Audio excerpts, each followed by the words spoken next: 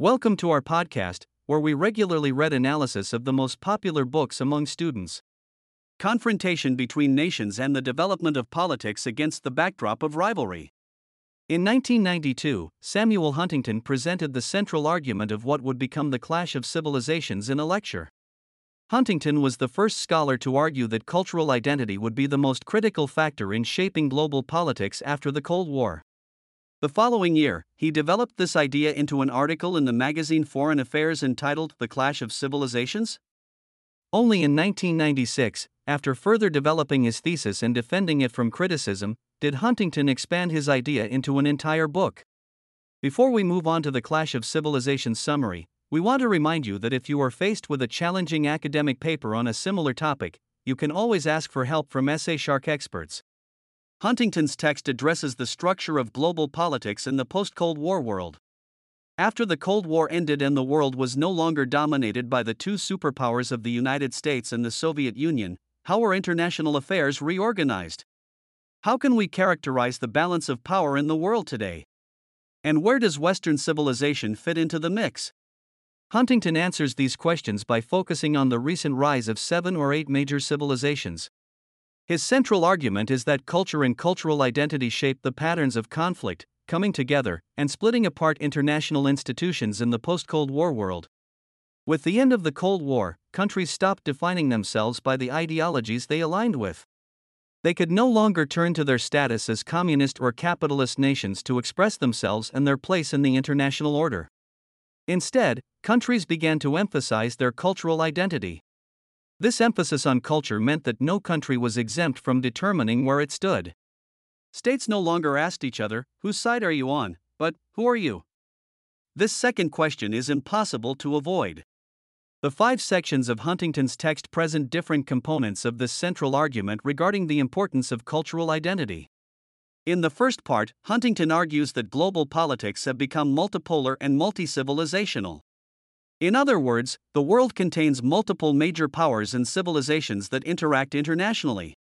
He also points out that modernization does not necessarily lead to westernization or the universalization of civilizations.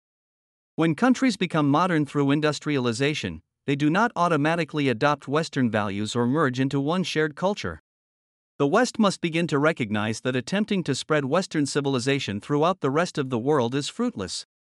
In the second part, Huntington focuses on the shift away from Western power and toward Asian and Islamic civilizations.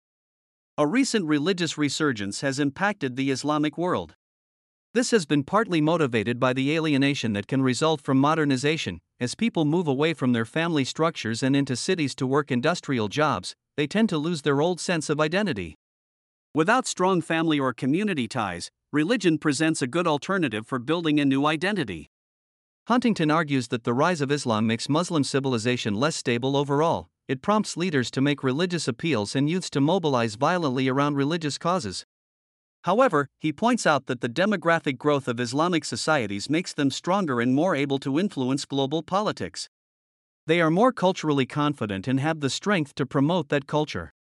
In East Asia, meanwhile, economic growth has brought a similar confidence to countries like China. Non-Western civilizations generally refocus on their own particular cultures while rejecting the West. In the third section, Huntington argues that international politics are reorganizing around the lines of different civilizations. The key players in world affairs are now the 7 civilizations' primary states. Huntington outlines the general structure of civilizations, core states, which are the most robust and most influential members. Member states are aligned with a given civilization, lone countries that are culturally isolated, cleft countries that include more than one influential cultural group, and torn countries that started in one society but have attempted to shift to a different one. Overall, similar cultures cooperate when it comes to international politics. In the fourth section, Huntington explains that the Western desire to dominate the world leads to conflict with Islam and China. China and Islam have gained strength and cultural confidence, so they have been less willing to accept Western dominance. However, the West has continued to try to exert its influence anyway. Moving forward, the West will have to become more accommodating on the key issues that bring it into conflict with China and Islam: militarization, human rights, and the influx of refugees and immigrants in the Western world. Huntington predicts that the West will no longer be able to influence these issues as clearly as it once could. Huntington's last section argues that the West must accept its civilization as unique instead of wanting to make it universal. Above all, it must protect this unique culture from non-Western influence. If the United States continues to embrace multiculturalism, for example, it will eventually lose its central identity as a Western nation. It will no longer be identifiable as the United States but become something closer to the United Nations. Preserving Western culture is also essential to ensure that the world as a whole can maintain the multi-civilizational nature of world politics. The West must stop trying to universalize and allow other civilizations to hold on to their unique cultures and values. Only by rejecting multiculturalism and embracing multicivilizationalism can the world avoid conflicts between significant civilizations. The authors of Essay Shark will help you analyze the book, write conclusions, and analyze the main characters when you encounter difficulties in your studies. Analyze other books and get the gist you need to study in just a few minutes.